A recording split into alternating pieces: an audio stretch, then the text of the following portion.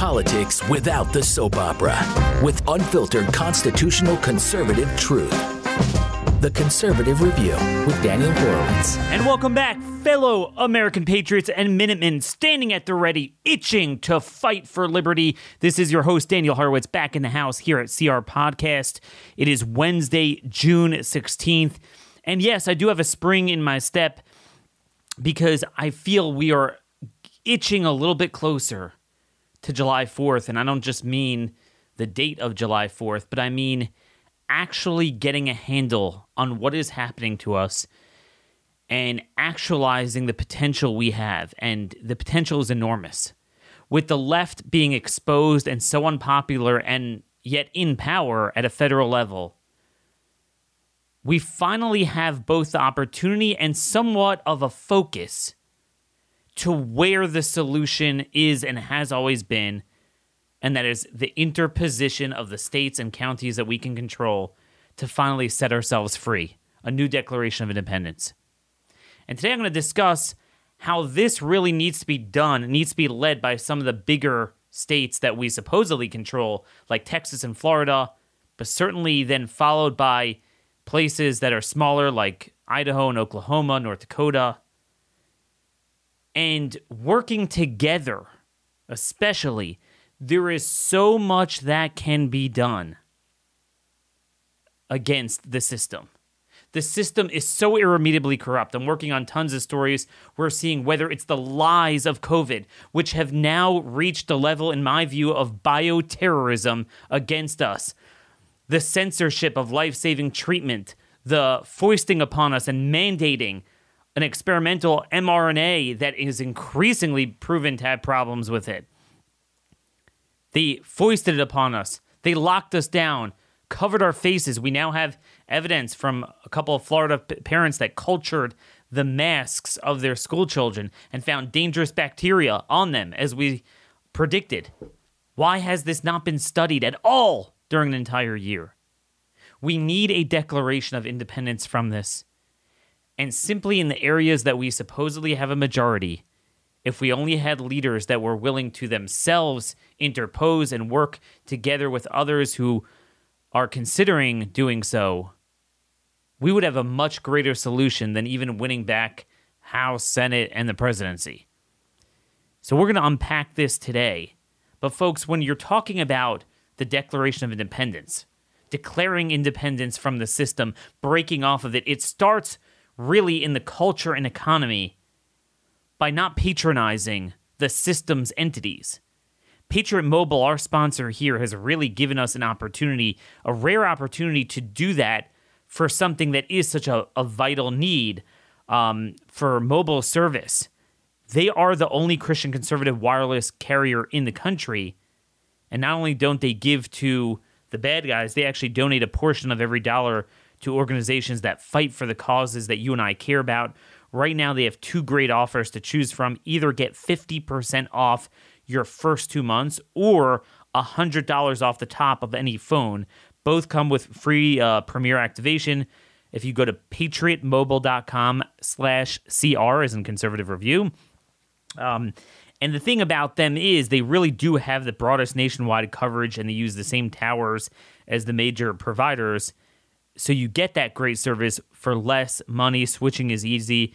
Again, go to patriotmobile.com/CR or call their U.S.-based team, not in India, not in China, 972-PATRIOT. That's 972-PATRIOT. Veterans and first responders save even more. patriotmobile.com/CR. Again, for your choice of 50% off or $100 off a phone. That's patriotmobile.com/CR or 972-PATRIOT. All right, folks. So one of the things that really got me excited was this news that Ron DeSantis, governor of Florida today, is going to announce that he's sending law enforcement personnel to the Texas and Arizona border. This is the budding of this broad collaboration compact between red states that I've been talking about to take the issue of illegal immigration and then hopefully eventually many other issues away from the feds, which is what needs to be done, and we have no other choice. Eventually, what needs to happen is that half the states get together and say, look, you guys want illegals, we don't, go have them. And you have some sort of almost like compact where you start funding your own ICE, your own patrol, and you just send them to California or send them to Mexico, whatever. That's not what he's doing here, but again, this is the first step, collaborating to take control, to seize the narrative. This is so, so important. So important. And again, you just look at the news that is going on today. West Point is basically forcing the cadets into what is ostensibly solitary confinement if they don't get vaccinated. We have criminals being set loose. We have illegal aliens being flooded into our country. We have a government and system, corporate media and corporations promoting anti-white hate at every turn. And it's turning violent. There's another story, an off-duty Jersey City police officer was beaten unconscious by a group of men shouting anti-white slurs at him. We now have this reporter, Ivory Hecker, formerly from Fox 26 in Houston, who blew the whistle on Fox Corp, that was censoring the stuff that they felt wasn't good for race, censoring hydroxychloroquine, and she's going to join us hopefully on Friday. That'll be a very exciting show. We now know Revolver has a great story. Tucker talked about it last night, how federal agents, the FBI, seem to have foreknowledge of the Capitol attack and seem to be involved in it. Every single thing that happens is a lie, is an attack on us, an attack on our values. We can no longer solve this through conventional means. There is just one choice. And I'm bold enough to say it. We do need some sort of a declaration of independence from this. And it's going to take the form of the big states that have conservative majorities standing up and doing their own thing. We are living in a Federalist 46 moment. This was the essay that Madison wrote, one of several, to assuage the concerns of those who felt that the state governments would get crushed by the newly created federal government. And Madison swatted those down, and he made it a very important point. I mean not by these reflections to insinuate that the new federal government will not embrace a more enlarged plan of policy than the existing government may have pursued, much less that its view will be as confined as those of the state legislatures, but only that it will partake sufficiently of the spirit of both to be disinclined to invade the rights of the individual states or the prerogatives of their governments. The motives on the part of the state governments to augment their prerogatives by defalcations from the federal government will be overruled by no reciprocal predispositions in the members. Warren admitted, however, that the federal government may feel an equal disposition with the state governments to extend its power beyond the due limits. The latter, meaning the states, would still have the advantage in the means by defeating such encroachments. If an act of a particular state, now he goes to the other end of the spectrum. He says, let's say a state gets tyrannical, right? Let's say if an act of a particular state, though unfriendly to the national government, be generally popular in that state and should not too grossly violate the oaths of the state officers. It is executed immediately, and of course by means on the spot and depending on the state alone. The opposition of the federal government or the interposition of federal officers would but inflame the zeal of all parties on the side of the state, and the evil could not be prevented or repaired, if at all, without the employment of means which must always be resorted to with reluctance and difficulty, meaning the military. In other words, he's saying if a state becomes tyrannical, it's kind of hard for the feds to deal with it because, it's local. And it likely has popular support. In our system, he understood that the only way it would happen is if the people kind of go along with it. But then he says, on the other hand, should an unwarrantable measure of the federal government be unpopular in particular states, which would seldom fail to be the case, or even a warrantable measure to be so, which may sometimes be the case, the means of opposition to it are powerful and at hand.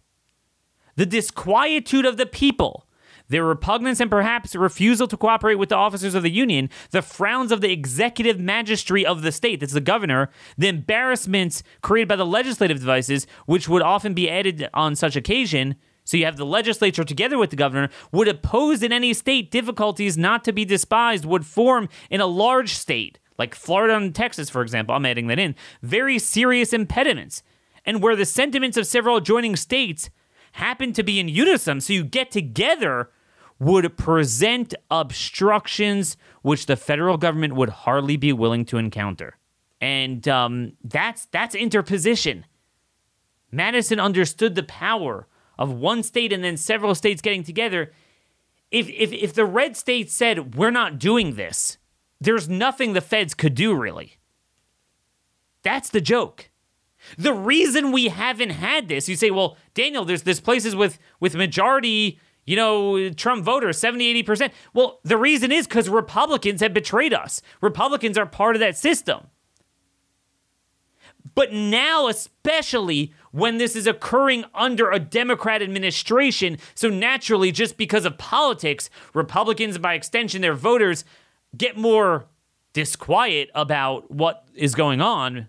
If Trump were doing it, somehow it's okay. If a Republican does it, somehow okay, which is stupid. But now is the opportunity. There's a market for it. The people are going to demand, are you standing up to Biden? Mind you, even with a Republican as president, the system still controls. The system's not just the Democrat Congress or the Democrat president. It's everything. It's the media. It's academia. It's all the donors. It's the corporations. It's everyone in power of any sort. Because we've allowed that cancer to grow.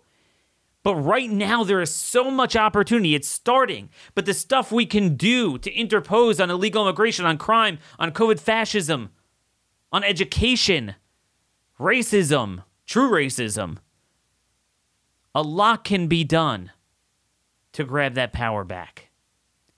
And that is what I'm going to be working on putting out, as I always do, my columns. I have a lot of new columns this week. A lot of interesting stuff we might not have time to get to today.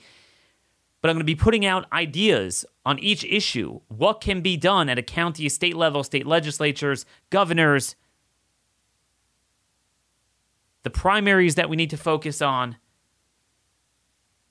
I started out this year and I said this year will determine the future of our country. After having such abuse from COVID fascism, are we going to fight back when the evidence is now on our side? Or are we going to cut our wins? They say cut your losses. Or are we going to cut our wins and go home? We have to press our advantage now. We think sometimes things aren't politically feasible. It's not true. We need to think big. Because I'm finding even some of the stuff I was proposing was small potatoes. Don't think we can't fight back on illegal immigration at a state level. Do it. Do it anyway. And again, one of my plans is to have a conference together with our sponsor, Patriot Academy. ConstitutionCoach.com has a number of dates in the fall for their next runs of the Constitutional Defense course at Front Sight Firearms Training Facility in Pahrump, Nevada. They study the Constitution at night. During the day, they train at that 550-acre complex. The best defensive training. You don't have to have experience. It's for novices as well, first-timers, as well as people with experience. They have 2-day and 4-day courses. I do recommend the 4-day if you could take off because the training starts to click really at the end of the second day. So, you go home right then. You kind of lose it, but, if you can take off of work, I do, encourage that, the 2-day course. And it's 16 hours of firearms training, 8 hours of intellectual training in the classroom. Amazing experience. You can meet members of this show. I myself, I won't be there in the September run, but I will be there October 31st, the one that starts then. So if you want to meet me, if you want to be a state team leader for our Constitution Action Network, that would be a great time to meet other people. Visit constitutioncoach.com to register for the upcoming courses today. You will receive 90% off their training. What that means is the 4-day course, if you sign up with Frontsight, that's $2,000. But if you sign up through constitutioncoach.com, it's $150. Obviously, ammo is expensive, so you got to pay for supplies and your airfare. But look, make a vacation out of it, a nice fall vacation when things get cooler there in the desert. And we're going to have a great time, as we have always done this past year. So again, constitutioncoach.com, your best physical and intellectual ammo you will ever get.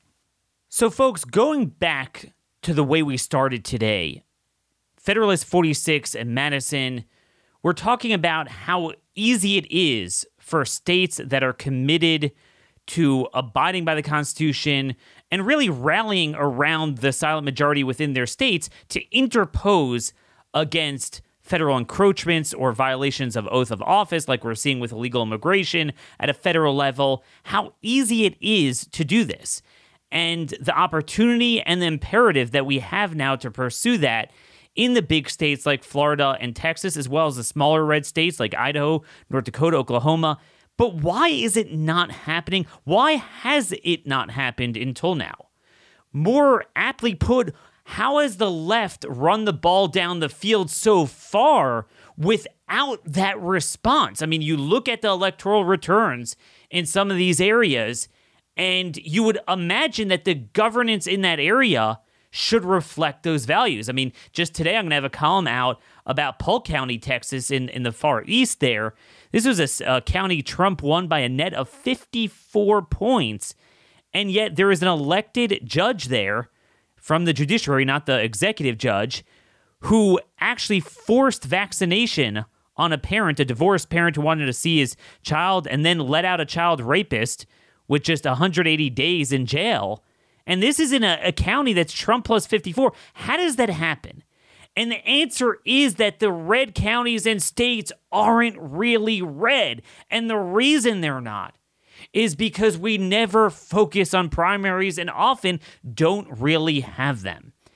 This is why it is no exaggeration. I said this for those of you who are out at our front site event when I spoke earlier last month. Truly, the upcoming Republican primaries, particularly the gubernatorial and state-based primaries, much more so than the federal primaries, are truly the most important elections of our lifetime, because they will determine whether this past year of COVID fascism, of record illegal immigration, record crime, just the dismantling of our culture, of our rights, of the entire social compact of why we have a government, if we don't respond to that with any sort of change with the type of Republicans we are electing, then it will never change. Nothing will change. That is why the primaries this year, gubernatorial primaries, are so important. Now, if that is true, which state do you think is the most important? Well, what's the largest red state in the country? That's obviously Texas. Texas already has that spirit of independence. It always has as the Lone Star State. But you look at it, is it better than where I am in Maryland? Yes, but not that much better. It's better on guns. But you look at the COVID fascism, they had it for much of time. You look at illegal immigration, you have in-state tuition there for illegals. You look at the crime. I mean, I could find you as many jailbreak crime stories out of Harris County as I can in New York and LA. It really isn't that red. And I'm not even getting into the leadership of the legislature and the fact that you have these committee chairs that are either rhino Republicans or downright Democrats. They ceded half the chairmanships there. We couldn't even get my buddy Brian Slayton's border wall bill passed. Is that going to change? Well, for the first time, there is a legitimate primary against long-serving Governor Greg Abbott. One of the announced candidates so far is Don Huffines. He served in the state Senate from 2015 to 2019. He's a self-made businessman, and he has thrown his hat into the ring. There are others who are going to run as well. The good news is there is a runoff scenario, so we don't have to worry about the Idaho situation where we could split the vote and the incumbent winds up winning. So we're going to explore if this candidate has what it takes to make Texas red. Hey, Don, thanks so much for joining us today. Oh, well, thank you, Daniel. And you sure framed that this interview so well. I mean, you're totally correct. This is the most important election in 22 in the United States. And I think history could tell that this could be one of the most important elections in the history of our country. The primary, the Republican primary for governor. So a lot of people might be asking, all right, Daniel, I understand there's people like Mike DeWine in Ohio. I mean, he's still there with the masks and promoting all this stuff. But Greg Abbott, he kind of, he's got the Texas accent. He sounds conservative. Look at all the stuff he's doing recently. Wow. I mean, every day he comes out with something new. He's fighting on illegal immigration now. He put out yesterday, I've just signed a resolution asserting Texas sovereignty under the 10th Amendment. I couldn't get this stuff passed in the legislature, a sovereignty bill, but he says he's going to abide by it executively to prevent federal encroachments. Don't we already have such a leader? No, we absolutely do not. And that's why I'm running. I'm running because I'm tired of being lied to. And I think most of the Republicans in Texas, we're all tired of being lied to. We're tired of broken and empty promises. We're tired of the rhinos running our state. And just look at the issues. I mean, is our border secure? No. Are our property taxes going down? No. We have some of the highest property taxes in the nation. And do we have confidence in our election, for instance? No. We know that people cheat in our elections, and we don't have any confidence. And I can go on. And I tell you, Republicans are just tired of being lied to. And, my opponent, 31 years in elected office in Texas. He's been on the state payroll for 31 years. He's never signed a paycheck in his life. He's the definition of a career politician. And he's really a political windsock, and that's what career politicians are. And they're going to blow with the wind, wherever the political winds are, and they do what's best for themselves and not what's best for Texas. And look, and these issues are not being handled, and there's so many more that aren't being handled. That's why my border plan is resonating so well with Texans, and all my issues are resonating. The campaign's just on fire right now. It's so exciting. I want you to talk about your border plan, but also to expand upon the following concept. I'm going to get right to the 800-pound gorilla in the room, and that is, what do you do when you're a governor of a state and the federal government violates every statute, let's say immigration? Every immigration law literally works with the cartels for a criminal conspiracy to smuggle over as many people as possible. But then you're caught downstream by other statutes that, look, at the end of the day, well, they're not really statutes, but Supreme Court rulings that states can't enforce immigration law, and it's left to the feds. What do you do with this paradigm when we're stuck with the effects of federal usurpations, but then limited as a state in what we can do? What are you willing to do to evacuate Texas from those effects? Well, I can tell you, it's all about leadership and no excuses. It's about courageous leadership. And that's what we don't have in this state. We have no leadership. And in a Huffines administration, I can tell you, I'm not asking permission from the federal government to secure Texas's border. I'm not going to do that. This is our border. We actually fought a war to define this border, and it was defined with the blood of Texas patriots. And I'm going to do, and a Huffines administration, we're going to do whatever we need to do to secure the border. And whether it's build a wall, I've been talking about that for weeks now, my campaign to finish Trump's wall, or build a Texas wall. And that's perfectly legal to do, and we can do that. But for immediate action, for instance, what we have to do is close the border. And I'm going to do that in one day. We have 25 crossings over the border, over the river, and we're going to close all those down in one day. And I can go on. Let me give you a little more detail, but to answer your question a little more definitively, look, I'm not worried about a lawsuit. I'm worried about Texas, and I'm going to put Texans first, and then I'll worry about those lawsuits. I'm not going to worry about those lawsuits, and I'm going to do what I need to do. No, and that's absolutely true, because obviously the left brings lawsuits up the wazoo. You are in the Fifth Circuit, which has gotten better in recent years. But I want to go on to some of the structural problems you have. I've heard complaints from Texas patriots for many years about the legislature. Now, obviously, legislatures have become very weak. Really, they served as the impetus and the Committees of Correspondence for the Revolutionary War. They are the ultimate form of self-governance, but we've watched an entire year where governors and mayors just rule by executive fiat. And then when we had the session this year in almost every state, very few legislatures actually got on the playing field to rip that power back. And in Texas in particular, they seem to be plagued by a very unique leadership for a Republican-red state, both in the House and the Senate. Just for an example, Representative Brian Slayton had the bill to build the wall, and he told me the committee chairman in charge of House State Affairs refused to hold a hearing, and the subcommittee chair over the appropriations was actually a left-wing Democrat. And here we are in Big Red Texas, and he couldn't get a hearing on his border wall bill. How will that change when you're governor? Well, it's very typical of what happens when you don't have leadership, and you've got rhinos running the state of Texas, which we have in our governor's office. And we don't ever get our legislative priorities done, our Republican Party legislative priorities done. This year we had 9 priorities, and they passed 2 of them. And it's all because our governor doesn't believe in our legislative priorities. If the governor wanted to build the border wall bill done, it would have been done. But this goes on session after session. It's very typical behavior, and I've talked about it for a long time. I was in the legislature, and I saw it firsthand, the duplicitous nature of these folks and what they do and how they hide behind not being accountable. They work so hard, Daniel, not to be accountable. They go back to their districts and lie to the voters that they're conservative. And I'll tell you, have you ever met a Republican that didn't say he was conservative? I mean, they all do, and they're liars. And the Huffines administration, I'm going to be accountable. My legislative priorities are our Republican priorities. And I'd love to go back and just talk about that border for a second, if you don't mind. And look, the only chance we have to secure the border is with the governor of Texas.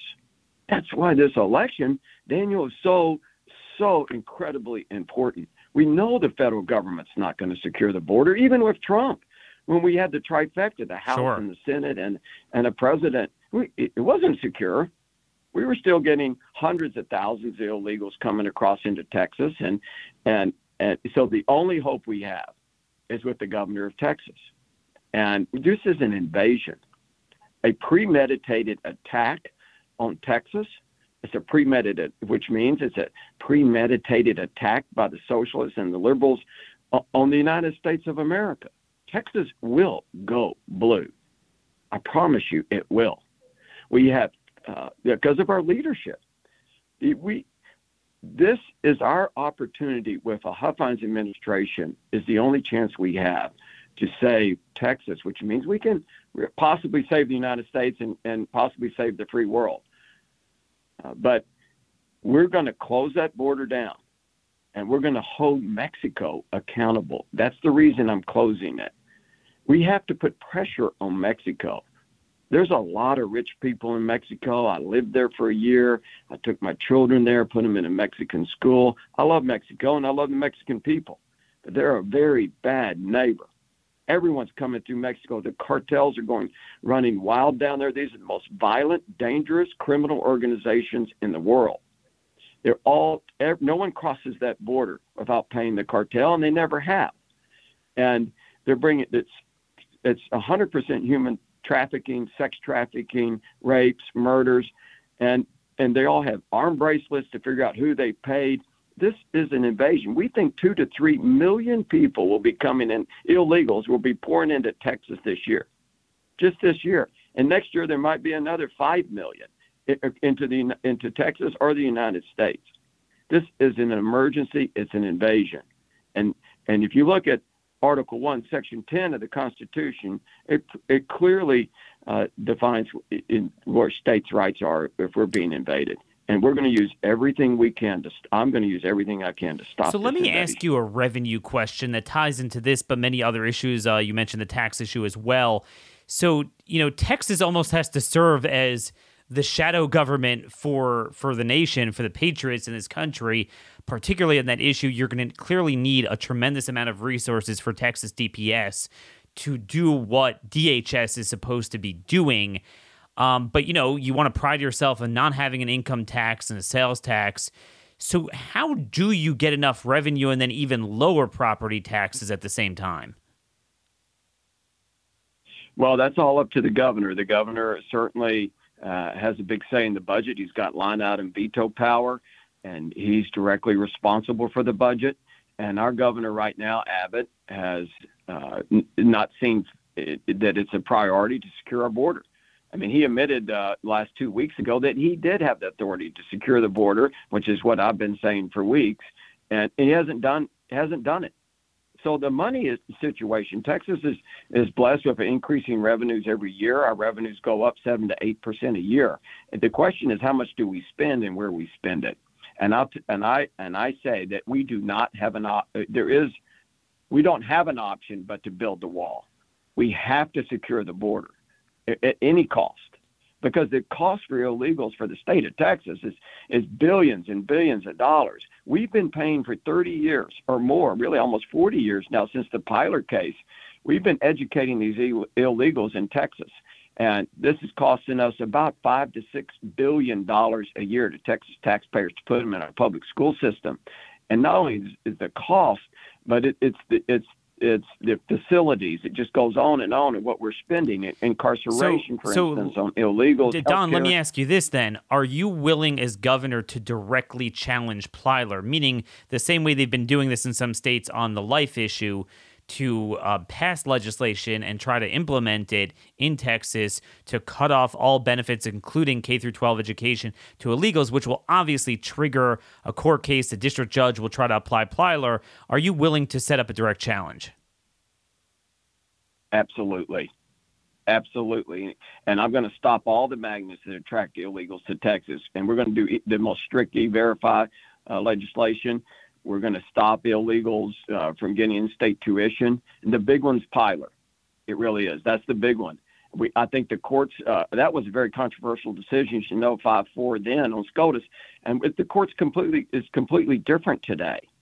I'll not only challenge it, I'm going to do everything I can to get our money back that we've given the federal government over this for the last 30 years, and I'm going to charge them interest for it. So now, just moving on, just the remaining time, the other big issue here is obviously COVID fascism.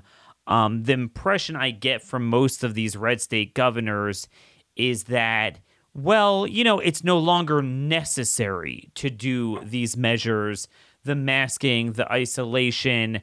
But I don't really see in most cases a mea culpa that this was fundamentally unscientific, immoral, illegal, illogical. It's not the way you handle it. And a conviction both through statute and really, I would hope, state constitution to codify certain rights and ensure that this can never happen again. And not just not happening again, but it still is going on. You have a lot of businesses. You have a lot of hospitals. You obviously have the Houston Methodist case. You have states now promoting the vaccine. I want to get your take on that as well.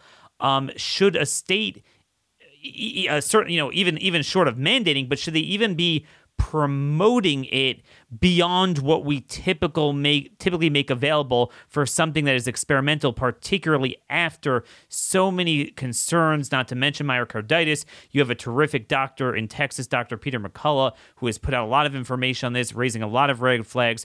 Where do you stand in the here and now on the COVID response in particular and the vaccines, both vis-a-vis the government and private businesses? Well, Daniel, I can tell you I'm not taking the vaccine. I think it's a personal decision that people can make on their own. It's a medical decision, and I certainly wouldn't require anyone to take the vaccine. And, thanking Abbott for removing the mask mandate is like, or opening us back up is like thanking a thief for bringing back some of your stolen merchandise. He had no authority to close Texas down. The Constitution doesn't give him the authority, the state or the federal Constitution, and he shredded it. He shredded it in one day. I warned everybody before it happened what was going to happen on my tweet, and I came out with an op-ed after it happened, alerting the Texas patriots that this is illegal. He destroyed 3 million jobs in one day. That's more jobs than the state of Texas has created in the last 15 years combined. Tens of thousands of businesses were wiped out. And worse than that, Daniel, he closed our churches. And I want to make sure everyone understands that however the state of Texas responded to this virus issue was on him. He had complete authority to do anything and give the local authorities permission to do whatever they wanted. And they closed our churches on the holiest week of the year, which was Easter. You couldn't properly bury the dead. You couldn't get married. You couldn't baptize your babies, or your children, or get baptized, period. This was just shredded our Constitution. I would have never have done that because the Constitution doesn't give me the authority to do it, and I swear an allegiance to defend it and uphold it. Now, you obviously have right now the governors out there saying that he did indeed ban businesses from requiring vaccination, but then again, we seem to be seeing they're doing it anyway. So if you were governor today, what actions would you take on that issue? Well, I would certainly not let businesses have the vaccine mandate on their staff. But let me just tell you, on the governor's bill, we've talked to the author of that bill, and it's very typical how Abbott works. They never hear from the governor's office. He decides which bills he's going to sign and promote them and take credit for it, but he never worked for that legislation, is what I've heard. And also, the legislation is about businesses that have business with the state of Texas. That's how it affects it. And he makes it sound like, with his tweet, it was an outright lie, that any business in Texas is banned from a mask mandate. And that's just not the case, the way the legislation's worded. So you're saying that's why Houston Methodist is still able to do what they're doing, and they even won that court decision from that crazy district judge in the Southern District of Texas, which will likely be overturned in the Fifth Circuit. But that is still going on. My question to you is this. We talked about private businesses. This is another very important issue on our theme today of making red states truly red. One of the impediments that I'm seeing across the nation, we certainly saw this flare up in South Dakota with the whole transgender bill, that on the one hand, red states do tend to have three things, really. Looser gun laws, fewer regulations, lower taxes. The latter two in particular tend to attract businesses, particularly with what's going on in the blue states right now. But then they come there, obtain a lot of power, even bring some of their voters there, and then try to control the culture of the state. How, on the one hand, do you attract business, which you're really going to need if you want to successfully interpose against the federal government and become a strong state, but on the other hand, not have them control the culture of the state? Well, it's leadership. It's about having courageous leadership that promotes the solutions to our issues that affect Texas. A conservative leader. Look, we know the issues, and we've got the solutions, and I've got the courage to implement those solutions. And that's what attracts the right people to the state. We're never going to give, and Huffines administration, I'm never going to give tax incentives for businesses to locate to Texas, because we don't need to do that. It's not fair to the businesses who are here to pick winners and losers, and we don't need to do that. I will encourage those that don't have Texas values to leave and go home. If you don't believe the way we believe in the power of the individual and the free market and what we stand for here, our uniqueness, just go home. We don't need you. And it's the same with the businesses and the corporations that come here. If they want to be woke, they can go be woke somewhere else. Moving on to crime, one of the shocking things I remember as a kid in the early 90s when we had that wave of crime, there was an outcry in both parties, really, to do something about it, and we did. We got tough on crime. We enjoyed an entire generation drop in violent crime. Fast forward the past decade, and Texas certainly was a leader on this under Governor Rick Perry, and they were like, you know what, I think we have too many people in prison. They never really looked at all the people that, just the top four robbery, rape, murder, assault that get off constantly, don't get convicted. But somehow we have too many people in prison. We have to let out the prison doors and let them out. So we did this not just in New York and California, but nearly in all 50 states. Prison population plummeted and crime is skyrocketing. And again, it's the blue states that get a bad rap. But the reality is, you look at Texas, Houston, San Antonio, Austin have record crime. And it's not just drugs. It's and certainly the vagrancy and the theft we're seeing and the homelessness, but just straight up the issue with the most violent repeat offenders getting released pre-trial on low bail, recognizance bonds, and often not getting tough sentencing. It does depend often on the judge. Do you, and I'm not seeing any plan to combat it. There was a bill in the House to deal with the bail issues, but the Senate didn't take it up. And I've never seen anyone really champion this since the 90s. Do you have an anti-crime agenda as governor? Well, we have to make sure that our local police are fully funded. And I can tell you that our local police is going to be, I'm going to have their back, and they know that, under a Huffines administration. They're going to be fully funded. We're going to make sure they have extra revenue to make sure they've got bulletproof vests. We can even get more revenue than make sure they have bulletproof windshields, and they're protected. But first and foremost, we have to have great leadership from the top. Everything starts at the top, whether it's the bully pulpit, with the budget, or with our legislation. Right now, our legislators have been just banging around like balls in a pinball game down there. The governor is supposed to be the mediator between the House and the Senate. He's supposed to keep them from fighting each other. He's supposed to direct our legislative priorities, whether it's crime, to get rid of the crime that's running, like you said, running rampant in our major metropolitan areas, or just get anything done that our party stands for. And when you're a political windsock and a career politician, that's not what you're interested in. He's not interested in any of that. The legislature never hears from the guy. So it makes it very difficult to solve the problems that Texas is facing when you have weak leadership that we have. So let me ask you this. This is kind of a controversial issue. A lot of smaller states, or Texas is certainly a large state, but redder states have prided themselves on part-time legislatures. In Texas, technically, they're only in session every other year for a few months, and conservatives like that. But an issue I've always raised is that was back when the legislature was the only thing that legislated, and if you wanted to limit government, so you limit the time they're in there.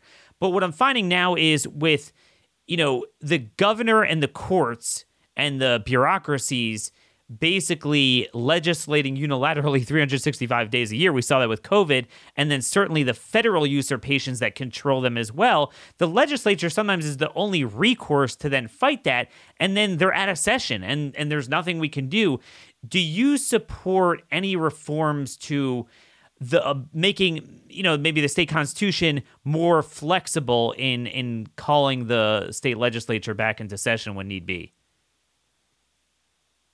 Well, I certainly would take a look at that. I am not in favor of having a full-time legislature. I'm in favor of term limits. I'm the one that filed 3 or 4 bills every session. I was there trying to get term limits from the dog catcher to the governor. And I think that's going to go a long way in helping Texas and getting rid of career politicians and making people focus on the solutions for the issues that affect Texas. Now, I know we've gone over time here, but 2 quick final points. I saw yesterday you criticized the governor over ERCOT. We look at Texas, it's the bastion of energy. It should have more energy than anywhere in the world, and yet we're now seeing shortages in supply. We saw this certainly in the winter with the record cold. Now we have a heat wave there. You seem to be blaming the governor. Why do you think that this is a public policy problem with the governor, and what would you do about it? Well, the governor's directly responsible for appointing the overseers of our utility situation. It's called ERCOT and the Public Utility Commission, or PUC. And he put the 3 people on that commission Obviously, they had no business being there. They were friends of the governor's, and now they're off. But everyone down there, the governor and his team, everyone knew all about ERCOT. They can't hide behind the fact that they are directly responsible for ERCOT. They're the ones. He's the one that got the Wind Energy Award of the Year, renewables. They're the ones that promoted all the renewables, and they forgot that we don't have electricity when the wind's not blowing and the sun's not shining. And so we had an energy crisis. And by the way, it isn't over. We'll probably have brownouts and blackouts this summer. And so this is a huge, major problem for Texas. As you know, we had hundreds of people freezing to death in their homes. We had tens of billions of dollars worth of property damage. We had millions of Texans standing in line to get water to survive and no heat, sleeping in their cars. And it wasn't to have fun. It was simply to stay alive. This was the biggest disaster to really ever overcome the state of Texas. And it's all on their governor. It's all on leadership. And it's not over. So final point here, you did serve in the state Senate for 4 years fairly recently. What about your tenure there that are you most proud of that voters can look to as somewhat of a guide, an indication of how you're going to be as governor? Well, thank you for that question. I was always ranked in one of the most conservative, if not the most conservative, state senator in Austin. I always wanted to be accountable to the voters, the grassroots of the Republican Party. I was the only elected office holder in Texas history that never took a penny from the state of Texas. No pay, pension, health care, travel vouchers. I didn't even use their office furniture. I'm going to run the governor's offices the same way. I will never take a penny from the government personally. And also the bill that I got done that I was most proud of, I uncovered the largest political corruption scandal in the history of the modern history of Texas. It was in Dallas County. Some elected office holders were stealing tens of millions of dollars. I got the bureaucracy closed down to 3,000 employees, $110 million annual budget. We got 6 people put in jail, including the sitting mayor pro tem of the city of Dallas. So those are just to name a few. Everybody's welcome to look at my record. It stands on its own. And yes, then the primary is coming up next year. Where could people find more about your candidacy? Sure, you go to donhuffines.com. It's HUFFINES, donhuffines.com. And my campaign's about leadership, no excuses. Texans first, no excuses. Hey, Daniel, do you know what an excuse is? It's the skin of a lie.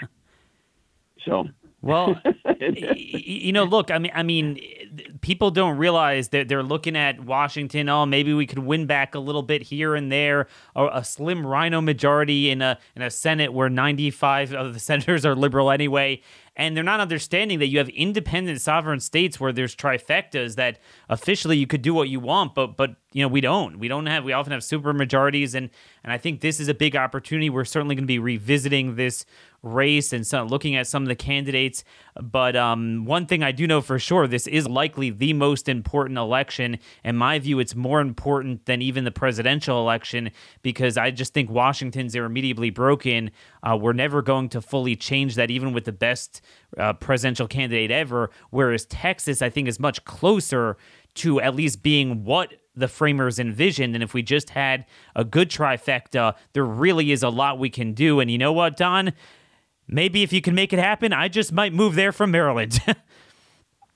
Well, you need to, because I tell you, it's going to be a new day in Texas. Our greatest days are yet to dawn, and I mean that. We're going to have the lighthouse of liberty. Our economic and personal liberty is going to blind the socialists and the know-it-alls from New York, San Francisco, to the deep swamp in Austin, and Austin's got a huge swamp.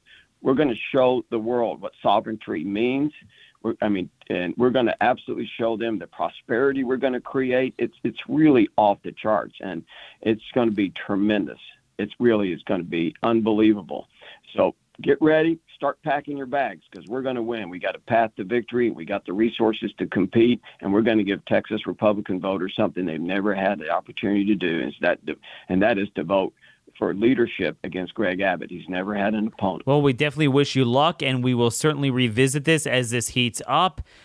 Folks, that was Don Huffines, again, former state senator running for governor in the great state of Texas. And folks, I went a little longer there than I intended because I did want to get to some other news tape, but we're kind of out of time. But I did want to be, thorough. So the fact that you're going to hear from every candidate. I do want to make a disclaimer here, and this has nothing to do with the nature of our previous guest, just because it's really the first gubernatorial candidate we've had on. They asked to come on. I'm just making it clear this is not yet an endorsement of a particular candidate. In prior years, when I would have most people I had on the show, it meant I was supporting them. But what I found is that the amount of research I need to do in order to definitively say this guy is 100% what we're looking for with the exclusion of anyone else, especially when there's multiple candidates and then I start stepping on people locally, it's very difficult. So, the other option is just to stay away from it. So rather than staying away from it, I'm going to generally have people on that are in the ballpark, certainly if they're challenging a sitting primary challenger. If I do wind up endorsing, I will say so. But this way you can get to hear from candidates, sometimes multiple candidates. There are going to be other candidates running. Chad Prather, my colleague here at The Blaze, I will probably have him on sometime soon as well. And again, I'm less reluctant to promote multiple candidates just because there's a runoff. So, as long as you're able to vet that out, not split the vote, that's great. I feel differently, obviously, in Idaho. I am backing Janice McGeachin for governor. There are some interesting things that have developed. I see Matt Salmon just got in the race for Arizona. I was pretty close with him when he was in Congress. But, let's see who else is running. I don't want to, again, prejudge certain things. But the point is, you have to understand, you look at the states that are not just red, like always reliably red, but will definitely be red in a midterm election like next year when you have unpopular radical Democrats in charge. Putting the electoral shenanigans aside, who knows what that's going to do.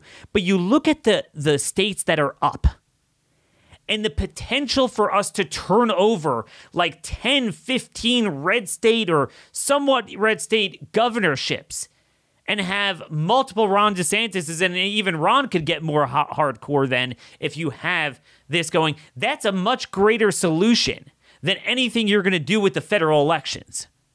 Alabama, Kay Ivey, huge rhino, she's up. Alaska, Mike Dunleavy, I think we can do better there. It's not as bad as Kay Ivey, but he's up. Doug Ducey was terrible, but he's term limited. That's an open seat. Matt Salmon is one of the candidates. Arkansas, Asa Hutchinson, terrible. Red state. That's an open seat. He's term limited. You have Georgia, Brian Kemp. That already, there is a challenge, and I think, that is the one state that certainly Trump will get involved in. Idaho, obviously, Brad Little, very important. You go to Iowa. Kim Reynolds was great on COVID, but, she met with BLM and promoted felons voting. I mean, I want to make it clear, the guy doesn't have to be a dirtbag to warrant a primary challenge. Too often we view a primary challenge as like you're primarying someone, you're like killing them, like they're a bad person. No, I mean, it's a matter of we believe in choice and competition. And every 4 years, your term resets. So as the Republican nominee, your nomination resets. And you have to make the case why you're the best candidate. You might not be the worst. There might be worse governors than you. You might have done some good things. But, with a trifecta, we should be able to do even better. If we're stuck with Kim Reynolds, then certainly we can do a lot worse. But, it doesn't mean that we shouldn't try to find someone better.